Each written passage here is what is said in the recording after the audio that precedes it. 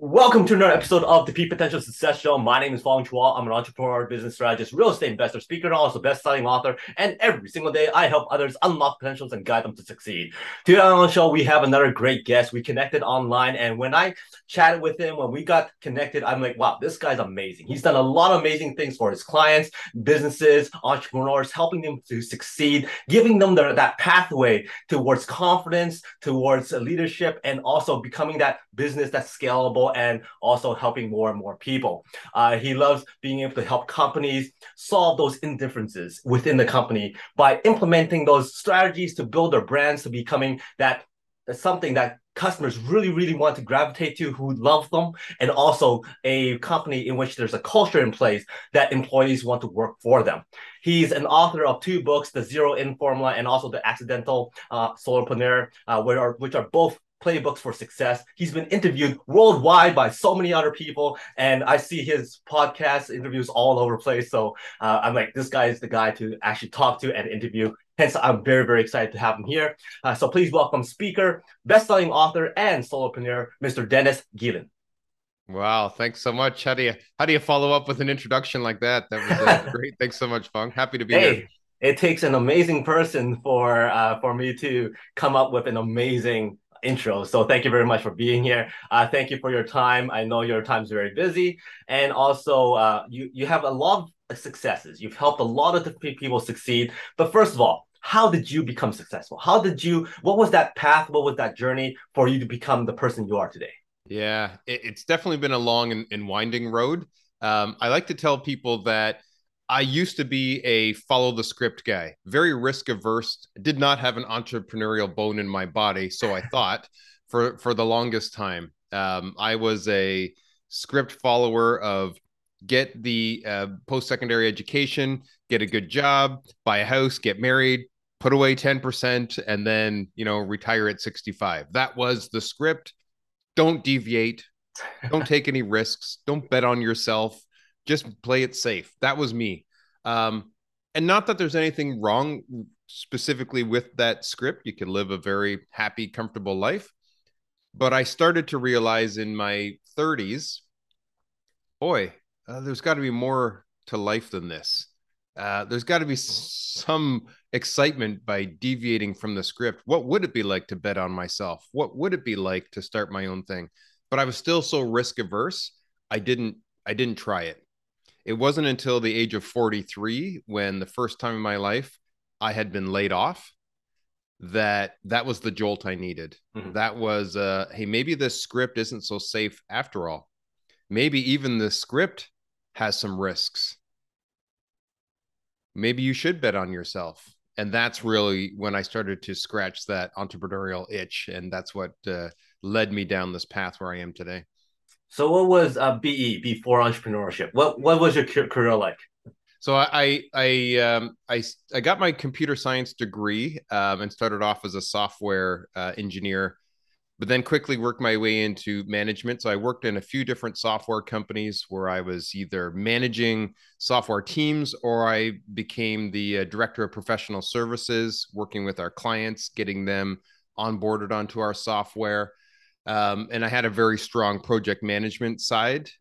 So I also moved into the insurance industry and started up a project management office for a company. So very structured engineer type brain, always on the operations side of the company. And maybe that's why I didn't have this entrepreneurial side of me. I didn't have a sales, marketing, a branding background. Mhm. I knew what to do after we landed a customer. I was not involved in attracting new customers, right? So Uh, Another one of those people who my coach calls a recovering left brainer. yeah, that's a great term for it.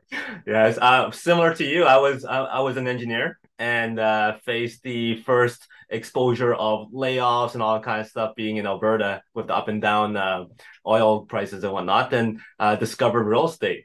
So, and then that's where my career started going, Yeah. and it was a lot of fun. So, for yourself, was there anything before that? Like, did you start reading business stuff? Were you interested in like studying something outside of what you were doing? Yeah. Or was it completely a full stop and you're starting something completely different? No, it was starting to creep in. Real estate was my first interest, so I actually did take some calculated risks in my 30s and bought some rental properties. Obviously, I did my research, looked into what makes a good rental property, figured out how to evaluate, potential properties, and bought some duplexes. So, wow, I'm deviating from the script, and it's working. I've got cash flow coming in. I've got assets. Wow, that's great. Then my brain started to go to, well, what else could I do? Could I create my own assets? What would that be? Mhm. Could I create books? Could I create courses? Because I was in senior management in different companies, we would always bring consultants in to help us with our strategy. Boy, did I love those discussions. And boy, was I envious when I saw them come in Mhm. and everybody's hanging off their every word. And they brought these fresh ideas from the outside and really sparked a lot of great discussion. Man, I'd love to be on that side of the table. What would it be like if I started my own consulting company? But again, at that point, I was still too risk averse. But Mhm. looking into it, what would it take to start my own company? How do you do that? What does that look like? Who are some people that are already doing it? And I started watching YouTube videos, started reading books and articles on entrepreneurship, really just kind of feeling out, is this something I think I would be good at or not? Mhm. Now, every step of the way of your discovering that, hey, this is working off the script. I'm sure there was people that going, oh, wait on, hold on. That don't buy that first piece of real estate. It's not gonna work. You're gonna Yeah. have to deal with tenants who's gonna call you at 4 a.m. in the morning, and then you get past that, and then all of a sudden you're doing entrepreneurship. Like, oh no, don't do that. All businesses fail within the first 5 years or within the first two Yeah. years. So, what did you do to avoid or navigate through all those, like all that down talk? Yeah. It is difficult, especially if it's people that are close to you Mhm. that are trying to persuade you don't do that. I mean, they have your best interest in mind. They don't want to see you fail. They don't want to see you lose it all, but maybe they're way too risk averse. A great example here would be my dad. I probably was so risk averse and such a script follower because he was. That was the model that was set for me.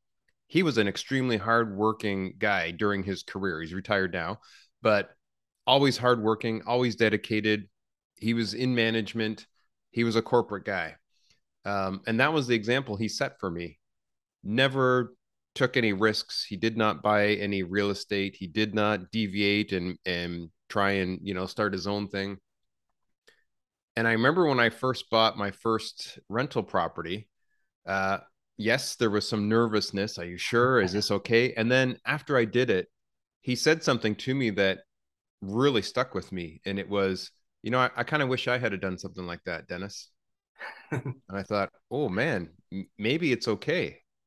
I'm getting my dad's approval here that it's okay to deviate from the script, that if you take calculated risks, if you do bet on yourself, maybe that's okay.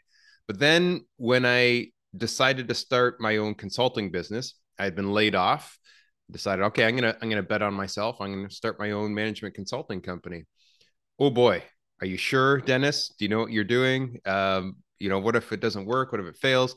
And have a chat with him every few weeks and on the phone call be like, so have you found another job yet? Have you jumped back in? You don't want to be too far away from corporate, or you're not going to be able to get back You into want to be that game. within arm's reach just in case. Yeah, exactly, right. And I kept saying, no, no, Dad, I'm doing this. It's working, and I'm liking it. Okay, but don't burn any bridges. Don't sever those ties. And then again, 4 years in now, I've written a couple of best-selling books, and of course, he's read them. So maybe a month ago, I'm visiting with him, and he says, I just read your latest book. Wow, that was really good. I wish I had have, done something like that. And then he started, because this one was about entrepreneurship, my Mhm. latest book, and he's like, I was a hardworking guy my whole career. Um, but I always did have those thoughts too of what if, and I'm glad you decided to go down that road, Dennis. So here was somebody that I was trying to please. He was the biggest, I wouldn't say naysayer, but really cautioning me, don't do it, don't do it, stay the safe road. And then to see now that it's working and it's successful, to have his approval on that was is kind of like, wow, you just got to get through those naysayers or get through those negative thoughts or those people that are trying to protect you, and maybe have that fuel you. Maybe have that show them I can do this, and you're going to be proud of me, and you're going to be there cheering me on when I get to the other side. So Mhm. During that very first property that you bought, how was that experience like putting in that first offer and then also recognizing the fact that it got accepted? Like, I know you did your research, I know you did your numbers, you're a yeah, numbers guy. Did you have other people around you that goes, you know what, this is a good idea? Yeah, we looked at it with you and it makes yeah, sense. Like, was there some other positive support on the outside yeah, that's for helping for you out? sure. The real estate agent that I was working with at the time was a friend, Mhm. and she also had her own rental properties. So I was running it past her. What do you think about this one? Is this a good deal? Here's the numbers I've run. And she looked at it as well and said, yeah, no, this is a good deal. And the market was in a much different place than it is now. Um, I could buy the place. It would cash flow immediately. It was a good property. There was already some existing tenants, so everything kind of lined up. And I was like, oh yeah, I'm doing this. Of course, there's that trepidation. It's your first one. What if all of a sudden there's a major issue? What if the furnace goes or something I Mhm. didn't expect or whatever? But of course, those are always just thoughts that enter your Yeah. mind. None of that stuff ever happened for me. So So in retrospect, at the time, was it 50-50 feeling of I hope it gets accepted, I hope it doesn't get accepted, or was it the other way around? Uh, I think at that time, because where the market was at, I was pretty confident that my offer was going to get accepted. I came in a little over asking, but it Yeah. still, was a very attractive property that would cash flow right off the bat. There was a motivated seller. Um, it was a lady that owned it as a rental property as well, but she was getting married, needed to sell because she was amalgamating her assets with her soon to be husband and starting a new life. So she just wanted to sell this place, and everything kind of aligned. Mhm. So it really was a pretty smooth transaction, and not a whole lot of trepidation, I would say. Maybe I'm lucky that was my first one, and it went so smooth. But Awesome. Now then, your transition to becoming your own entrepreneur, opening up your business, how was that like? How was that transition? Was it as smooth as going into real estate? Did you have people around you too? not at all. No, it was not smooth. I'll tell you right off the bat, my biggest problem, I think, was I was probably way too prideful Mhm. and naive. I just assumed, oh, here you go, Dennis. You've got 20 plus years of corporate experience working for some major successful organizations. You're going to have no problem starting your own business. You know, business. This is what you do. Um, but like I was saying off the top, I was always an engineer head, I was an operations guy. Well, I knew what to do once I landed a consulting client. I knew how to help them with their strategy. I knew how to work through different issues with them. I knew how to structure, how to improve their operations. I had no idea how to land a client. I had no idea how to brand myself, Mhm. how to market myself, how to package and price my services. Those were things I just had no experience in, and didn't even realize I needed to know that stuff. I just had this assumption that I'm going to announce to the world that I've got this new consulting company. I'll create a logo, I'll create a website, and then I'll just sit back And it's just and gonna watch all come the following clients you. come in, right? Yeah. So that was phase one. Phase two happened very quickly when I realized I have a lot to learn, and I need to humble myself and learn this stuff. And luckily, I do enjoy learning. So I dove in, started learning as much as I could about branding and marketing and sales, and I really enjoyed that process of testing and trying things out. Mhm. But it probably did take me a good 6, 9 months before I finally had a recipe for this is what's working for me. So Mhm. Yes. And then all of a sudden, like after you launched it for a few months, you realize, maybe I shouldn't have spent all that time on that logo, or maybe that font wasn't that important afterwards. yeah, yeah. What I advise new entrepreneurs today is learn how to make money Mhm. before you start spending money, right? Yep. The first inclination is, oh, let's get an awesome logo. Let's build this amazing website. Let's get all these tools in place and let's get the CRM we're going to need because we're going to have all these. No, start learning how to make some money, learn how to sell something, learn how to talk to people and understand how to market yourself and how to sell your product or your service in a way that they need it, learn how to test the market, do all this kind of observing and testing and tweaking. And only once you know you've got it, now maybe you need to start investing back into your business. But yeah, that inclination to spend all this time and money and effort on things that don't necessarily matter all that much in the end is just distracting, really. So what was that first thing that you did that you would deem as your branding slash credibility thing, Yeah, so that you're boosting up those marketing skills and boosting up the people's acknowledgement of who you are and what you do? yeah. I would say two things. First, I had to niche down. I made this huge mistake of just announcing my company, Zero In is the name of my company, as a management consulting company. Great. What businesses do I help? What specific challenges do they have that I'm the expert in? Mm-hmm. And for me, it was so counterintuitive at the beginning as well. I don't want to pin myself down. I've got all this experience. I could help them with strategy. I could help them with operations and efficiencies. I could help them with their project management and their leadership. And I can do all this stuff. But if that's the way you present yourself, you're presenting yourself now as a generalist. Mm-hmm. And what companies want, especially when they're looking for a consultant, is a specialist, an expert. What is the specific challenge I want to be known for helping in what specific types of companies? Mm-hmm. Now they come looking for you. Now, when they see your website and that's what it says, it resonates with them. So it took me a while to figure out, well, what should my niche be? And then, even then, once I did niche down, it was, well, now how do I differentiate myself from other consultants that are in that niche? Right. So that's where I really had to learn about branding. And the big thing that I did take away with branding is different is better than better. The instinct again is to try and talk about how great you are, how many years of experience you have. Here's the amazing awards I've won, or here's the businesses I've worked with. What's different about you? Mm-hmm. So, and you used it in my intro off the top. What I came up with was, instead of telling people that I'm a customer experience and employee experience consultant, that sounds like every other consultant that does that. I needed to find a different way of saying that. So what I came up with was, I help companies solve indifference. First of all, that got people's eyebrows going. Oh, what does that mean? Tell me Mm-hmm. more. That's a little different. And then I would explain, well, you have two problems in your company. You either have indifferent employees or indifferent customers. Both of those are huge challenges that you need to be focused on Right. right now. If you have indifferent customers, it means you're not doing something right to have them become passionate followers of your brand.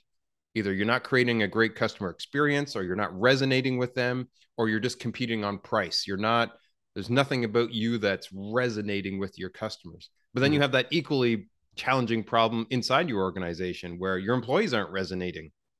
They're not jumping out of bed to come to work for you because it's just a job. There's nothing that's, they're indifferent. So I help you solve those two problems. Well, that's a completely different way of saying I'm a customer experience and employee experience Right. consultant. Right. Now, when I explain it like that, that's different and it stands out Mm-hmm. and it starts conversations. So if a company's talking with three, four, five different consultants that do that, which one do you think they're going to remember? Which one is going to stand out in their mind? Because I just explain what I do differently. Right. So it was really that niching down and really coming up with that brand that really started to take things off for me. Mm-hmm. Now, you've worked with a lot of companies, you worked with a lot of entrepreneurs, and you focus in on the customer's aspect and also the what do you call it, the employees aspect. Yep. Now, you already talked about the differences in both areas. What Yep. would you say are some of the most common things that you go in and tweak on both sides? Yeah. On the customer side, it's, are you truly understanding your customers, or are you making assumptions? Let's put some practices and some tools in place where you actually are being customer centric. So are you interviewing your customers? Are you getting good insights out of that? And do you have data that's telling you these are your customers' habits? Where are they coming from? What time of day? What are their habits? Like, are you tracking that kind of stuff? Mm-hmm. Not personal information about your customers, but understanding trends and habits. If not, let's get that going. And then, are you intentionally creating a customer experience that you want them to feel? What do you want your customers to feel? Like Starbucks intentionally designed a European cafe style feel, Mm-hmm. and then they designed everything around that. Every aspect of interacting with Starbucks is intended to create this European style cafe feel, which is very different from a donut shop feel like you would get at Tim Hortons or Dunkin' Donuts. They wanted to create this experience. What's your experience? Mm-hmm. So I help companies design that. So Mm-hmm. being customer centric and creating a specific customer experience is huge. On the employee side, very similar. What do you want your employees to experience while they're working here? So, what are your core values and what are you doing to ensure those are being instilled within the company? Do you reward people for those core values? Do you recognize those things? Do you hire people specifically who have those core values? Do you make decisions on promotions or maybe even having to let somebody go because of those core values? And then the other side of that is how do you create a culture of innovation? Employees love to be involved and have ideas and have some flexibility, not feel like they're always stuck in a box. So I do a lot of work with what are the principles of innovation Mm-hmm. and how do you instill that within your teams. So I think if you can really live out your core values and create a culture of innovation, now you're creating an environment where employees thrive and they love working there. Mm-hmm. When you talked about the innovation aspect, the first thing that comes into my mind is that suggestion box, right? And then there's always one or two employees who goes, "Well, let me test that box out," and they go with something that's completely like unreasonable, and then go, "Oh, Yeah, see, you don't implement anything," and then all of a sudden it becomes a joke. Do right. you recommend certain criteria or certain levels or some kind of checklist that people need to go through before actually submitting? Here's an idea. Yeah, we did our due diligence. Yes, it makes sense, and this is Yeah. serious. Well, the process that I've worked with a lot of companies on that seems to work well is design thinking. So what I tell them is let's always start with understanding our customers and then ideas will jump off from that. So let's have brainstorming sessions where we look at customer interview information. Let's have brainstorming sessions where we look at customer data and their trends. And let's see what kind of conversations come up around that and ideas that come around that. Great. Now you're getting people looking at it from a customer point of view instead of from an internal product point of view. Hey, I think it would be cool if we created that. Mhm. Maybe. What do our customers want? What do our customers think? So let's start there. Let's start with empathizing with our customers and then let's ideate. So let's get a bunch of people together and brainstorm different ideas. Whether their individual idea or not gets chosen, the fact that they were involved, the fact that they participated, the fact that they got to be a part of the process where we did whittle down which ideas make more sense, they're going to have buy in now. I'm not a big proponent of the suggestion box because it's anonymous. They put something in and then they don't know what happens. It's like a black box. Let's make this a participatory exercise Mhm. where people get to see what goes on behind the curtain and are a part of it. And then how do you test those ideas? How do you pilot those things? And how do you really have a entrepreneurial mindset with these new concepts that we've come up with? And then tweak and then okay, this looks like it's working. How do we now full-fledged build this out and get it to market? So that's more the approach I would help companies put in place. And employees love that. It's fun, it's exciting, and they're part of it. So you get their buy-in at the end of the day. Mhm. I love what you said there because like indirectly there's also the thought process of when you give people a set system, something to go with, then you'll get the results that you want.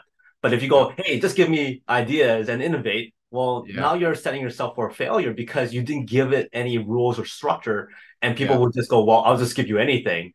and then Yeah, complain that it doesn't work, right? it's funny. I actually learned this the hard way. Um, Earlier in my career, when I was a software developer, I had a boss meant really well, but he said, "Guys, we're going to do some brainstorming. Everybody, come on into the boardroom." Um, and it was just basically, here's a problem. Okay, popcorn moment. Everybody, just start giving your ideas in silence. Like that's not how innovation works. You don't just sit everybody down and say, "Give me an idea." There's a process that has to come from that, right? So usually it's empathizing with the customer first, really discussing that.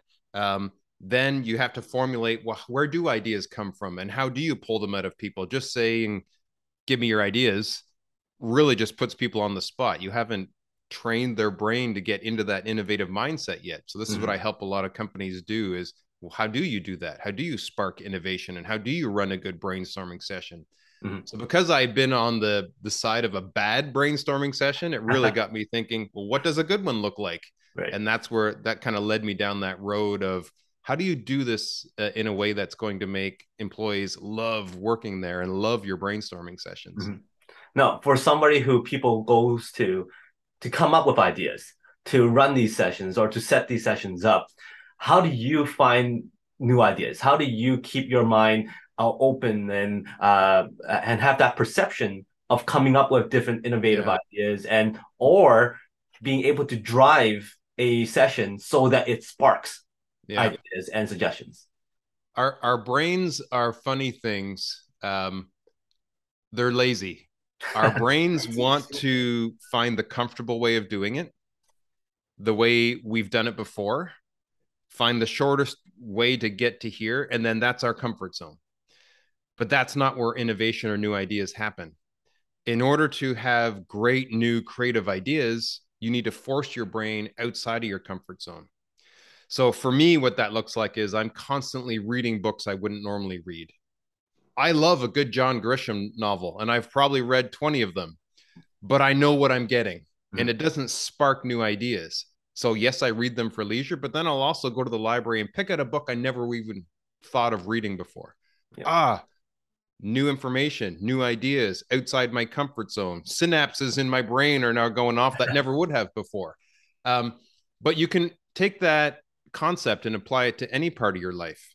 Think of all the comfort zones we have. If you drive to work, you probably take the same route every day. Mhm. Take a different route. When you get to work, you probably like to park in the exact same parking spot. That's your comfort zone. The first day you arrived at work, you just randomly chose a parking spot. But then every day since then, you've kind of associated that's my spot. Yeah. That's the way our brains work. So recognize all these comfort zones you have and intentionally try and break them. Now, if you can start to create that habit, you're going to create a lot more innovation ideas in your head. So then I work with companies to say, what does that look like for you guys? What comfort zones do you guys have as a team, as a company? What are some things that you do all the time? Maybe every meeting looks like this. Let's intentionally have a meeting where we switch up the agenda, Mhm. where we do it differently, where we look at it from a different way, or we don't even include that part anymore. We're going to do, and it just forces them outside their comfort zone. Do you guys Mhm. always meet in this boardroom? Let's have an outdoor meeting today, right? Just different ways to get, now you're preparing their brain. Mhm. Synapses are going off. And then when you start getting into the brainstorming part, their brain is ready. It's been trained for new ideas, new ways of thinking. Mhm. So those are some examples of things that I would do with companies to get them into that innovation mindset. Nice. And it's and the thing is sometimes it's harder, it's easier said than done because you're basically telling people to get into the habit of not being in a habit. And Yes. all of a sudden like, wait a minute. Yeah. Or being comfortable with the unknown so that Yes. you're able to adjust and act on the fly if need be. And that's Yeah. where ideas and all that kind of stuff comes from. Yeah. Now, first of all, congratulations on your recent book, The Accidental Solopreneur. Yeah. So my first question would be on that book, what's the difference between a solopreneur and an entrepreneur? Yeah. Solopreneur really for me just means you're an entrepreneur, but you're doing it all on your own. You've got a one person company. You don't have a partner. You don't have employees. You're not trying to scale, into a larger company or franchise it or whatever. It's I'm going to be an entrepreneur, but it's going to be a one person show. Um, and really, this book came about because I created Zero In, which is a one person consulting company. I was sharing my journey online. Twitter and LinkedIn are the two places where I'm most active. And I was just sharing, here's how it's going. Here's what I'm doing. Here's what I'm testing. Here's what's working. People love it when they can see you building in public. And a funny thing happened. Maybe a year or two into that, I started to get a lot of people following me, not for my Zero In content about customer experience and employee experience. Yes, I was getting some followers on that, but I was getting a lot more followers for people interested in what I was building. Hey, you left corporate and are starting your own one person company. I want to do that. I want to learn. I want to see what you're doing.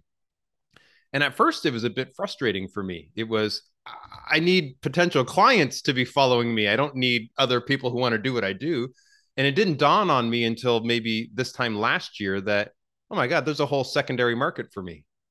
Not only can I help companies Mm-hmm. with their innovation, their customer experience, their employee, I can help other people that want to do what I'm doing. Right. So that was the genesis behind writing The Accidental Solopreneur.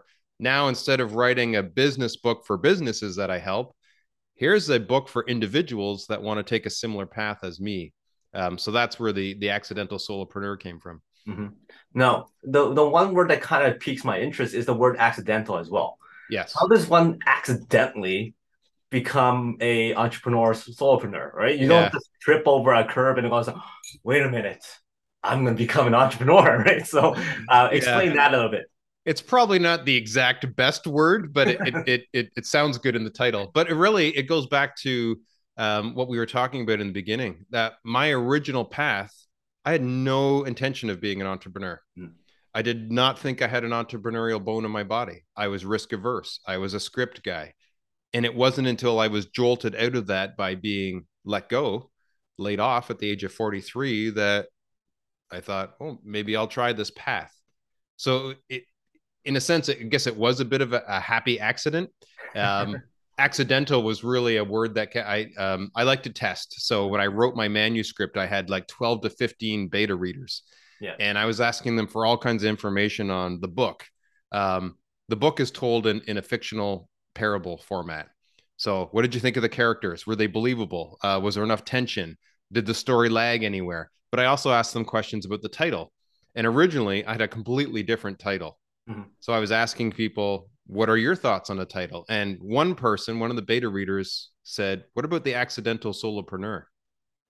Oh, I like that. Has a ring to it. Yeah, I'm like, so that's the one I ended up going with, but it does kind of fit with it was a bit of an accident. I didn't intend on going down that road, and neither did the character in my book. He Mm-hmm. had a similar story to me where he was laid off and decided to bet on himself. And then it shows here's the roadmap he follows, here's the strategy he uses, here's all the mistakes he makes, here's all the mentors he runs into. And accidentally, he ends up finding his way and becoming a successful solopreneur. I really appreciate the fact that lots of people, when things are in their face, they don't recognize it. They go, no, this is what I'm doing. This is what I want to do. I'm going to Yeah. focus on this. But for you, another group came in and you found out that, hey, wait a minute, I have another market. Uh, Another person comes in with a title and say, hey, wait a minute, that works. So you're open to suggestions. You're open Yeah. to change your path if need be. Yeah. And I think that's very important because lots of Yeah. people are so strict with what they're doing and they don't see outside of their path. Well, Now, that's the cool thing about social media is you get instant feedback. whether you like it People people or not. ask questions. I'll post something. Oh, I never thought of that. People are interested in that. Maybe I'll write a post about that. And then if enough people are interested, maybe I'll write a book about that. Um, Very interesting. I've now found a third market. So now I have written some books and they've done well. I've shared openly how I do it. Yep. Here's the process I'm going through. I'm building my book in public and I ask people for feedback and I get people involved and I share those results and I share what worked and I share what didn't work. Now I get a lot of people asking me, hey, I want to write a book. Can I pick your brain? Mm-hmm. How did you do it? I'm thinking, okay, so I've now got businesses that I do consulting for. This is much higher ticket stuff. Mm-hmm. But now I have solopreneurs who just want to leave corporate and start their own thing. I do coaching. I've got my book. I have an online course. If you want to become a one-person consulting company or a fitness instructor or an editor or whatever your one-person company is, here's how I can help you. And now I've got these people saying, hey, can you help me write a book? So I've been doing all kinds of Zoom calls with people, just downloading. Here's what worked for me. Yeah. Here's how I sourced my information. Here's how I found good writing habits. Here's what I did to find a good editor. Here's what I did for the actual graphics and formatting. Here's how I marketed my book. And I've had so many of those Zoom calls now. I'm like, there's a market there. So now I'm in the process of building in public an Mm-hmm. online course for people that want to write and market their first book. And all of Awesome. this comes just from the feedback I'm getting from social media. So you just have to be open and in tune and realize if there's enough questions there, Mm-hmm. you probably have enough expertise that somebody else sees valuable. How can you package that and give that to them? Yeah. You're tuning in to the right frequency. And Yeah. that goes back to doing a lot of reading and changing your habits and being able to get those synapses going so Yeah. that you can actually recognize when these things are actually coming at you. Yeah. You Exactly. mentioned in your book about accidentally finding a mentor, finding a coach, getting that guidance. What are some of the most important lessons that you've gotten from your mentors, your coaches Yeah. that made you go, "Oh, I should have known that." Yeah. Well, I would say, first of all, it's important to find the right mentor. Mhm. Um, yes, there are experts, but maybe it's somebody that did it 20 years ago. And maybe their advice for you might not be relevant today. So find somebody that is maybe just a couple of years ahead of you. That's important. Are they going in the same direction as you? Do they have similar interests and values and so on? Great. That probably makes a good mentor. Uh, Reach out. I have discovered that people are a lot more open to giving me advice and helping me out than I would have thought. I've Mhm. reached out to some best-selling authors when I was writing my books. Not everybody says yes, but I had some pretty amazing Zoom calls with some best-selling authors that gave me all kinds of great advice when I was starting my consulting business. Same thing. People who have been there and done it and are a couple of years ahead of me. But the advice that sticks with me the most, um, that some different mentors have given me, is one, be a giver. And what I mean by that is don't be afraid to just give away free advice. When I was starting my consulting business, I thought, boy, I need to make a sale and then I can download all this information onto people and they're going to be amazed. Mhm. Um, you need to amaze them first in order for them to want to hire you. So don't be afraid to give away a bunch of free advice. When a company is reaching out to me or if I'm doing a sales call with them about helping them with customer experience or employee experience or innovation, I just start giving away free advice right there in the initial call. Have you tried this? Have you thought about that? Maybe you should be doing this. And all of a sudden they're like, whoa, if this guy's telling us this now for free, what's going to happen when we hire this guy? Like, it just creates this credibility and this goodwill and this trust. Mhm. So be a giver, give away free advice on social media. I'm constantly just telling people exactly what I'm doing and how I'm doing it. Mhm. um, do they need to pay for one of my courses? No, but they would have to go through all my social media posts and kind of put all this together. So people are paying for having that all curated in one package. But it's all there. If you read through all my posts, it's there. It's now just packaged into a course that they can buy. So Mhm. be a giver is one. And the other thing that people have really advised me is build in public, right? People want to get to know you, not just what you have to offer, but Mhm. they want to see what you're going through. They want to see behind the curtain of who are you and what are you doing and how are you doing it. And that's really going to create not just fans or followers. It's going to create a community, people that feel like they're along the ride with you. So be a giver and build in public are two of the things that have really stood out for me from a bunch of different mentors. Nice. Now, for you, I know you have a lot of stuff you're going to be working on. You're coming with courses up with courses all the time. You're helping people. To you, what does legacy mean, and how do you procure it? Yeah. The biggest satisfaction or reward I get from any of the stuff I do is seeing other people succeed. I know that I got to help somebody write a book or start their own consulting business or Mhm. fix their employee engagement problem. Whatever it is I'm working with them on, it's walking away from that knowing I helped, I did it with integrity, I built some relationships, and people saw me as a giving person. Yes, I'm making money off doing it, but that's not my main motivator. It's not, I want to hit $5 million a year. That's not my goal. My Mhm. goal is I want to help 5 million people. And yes, the money will follow. But that's the legacy I want to leave behind is that people saw me as a genuine person who was there to help. Mhm. Now, you shared some of the advice that your mentor has given you. You shared your goals, what you want your legacy to be. Now, let's say we put you on the main stage at a world event, and everybody's listening to you speak, and you're there to give one message. What's that Yeah. one message that you want everybody in the world to remember Dennis for? Yeah. It's not a competition. We can all win. Mhm. Uh, when I go on social media, I have a list of people every morning. I have a very structured approach to how I'm going to engage and who I'm going to engage with. And I have three separate lists of people: influencers, people who are a few years ahead of me. I want to engage on their posts because I want them to know who I am. And I want their audience to see that I'm there giving value as well. So borrow their audience and create goodwill with them. Mhm. But the second group of people are peers. You might call them competitors, people that are doing maybe the exact same thing as me or about the same size as me or about the same spot in their journey. I want to give to them. I want to show up and engage on their posts. They're not competing with me. I'm not competing with them. We can both win. And there's lots of times I'll get a company reach out to me for a business engagement for consulting. And I'm like, I can do this. I can't do that. Hey, but I know this person. I'll bring them in. Or maybe the entire engagement really doesn't fit. I know a great person that can help you. It's not a competition. Right. I like to think if the tide rises, all the boats rise together. Mhm. We're all here. There's plenty to go around.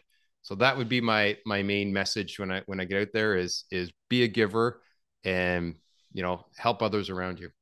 Awesome. Great words to live by. And I hope everybody's taking notes because you shared a lot of great tips, things that people can implement right away to start their entrepreneurial path.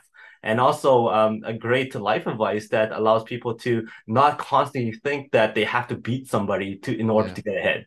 So thank you very much for that. Now, before I let you go, I got five quick questions. Give me the first thing that comes to mind. All right, rapid Right. fire. Here we go. Exactly. Stranded on a deserted island, one food to eat for the rest of your life, no consequence. Pizza. One song that you would not mind listening to on a road trip on repeat for hours on end. Ooh, you know what? I'm a huge Tragically Hip fan, so it would probably be one of their songs. If I had to pick one, I would say I'll go a little more obscure. Emperor Penguin by the Tragically Hip.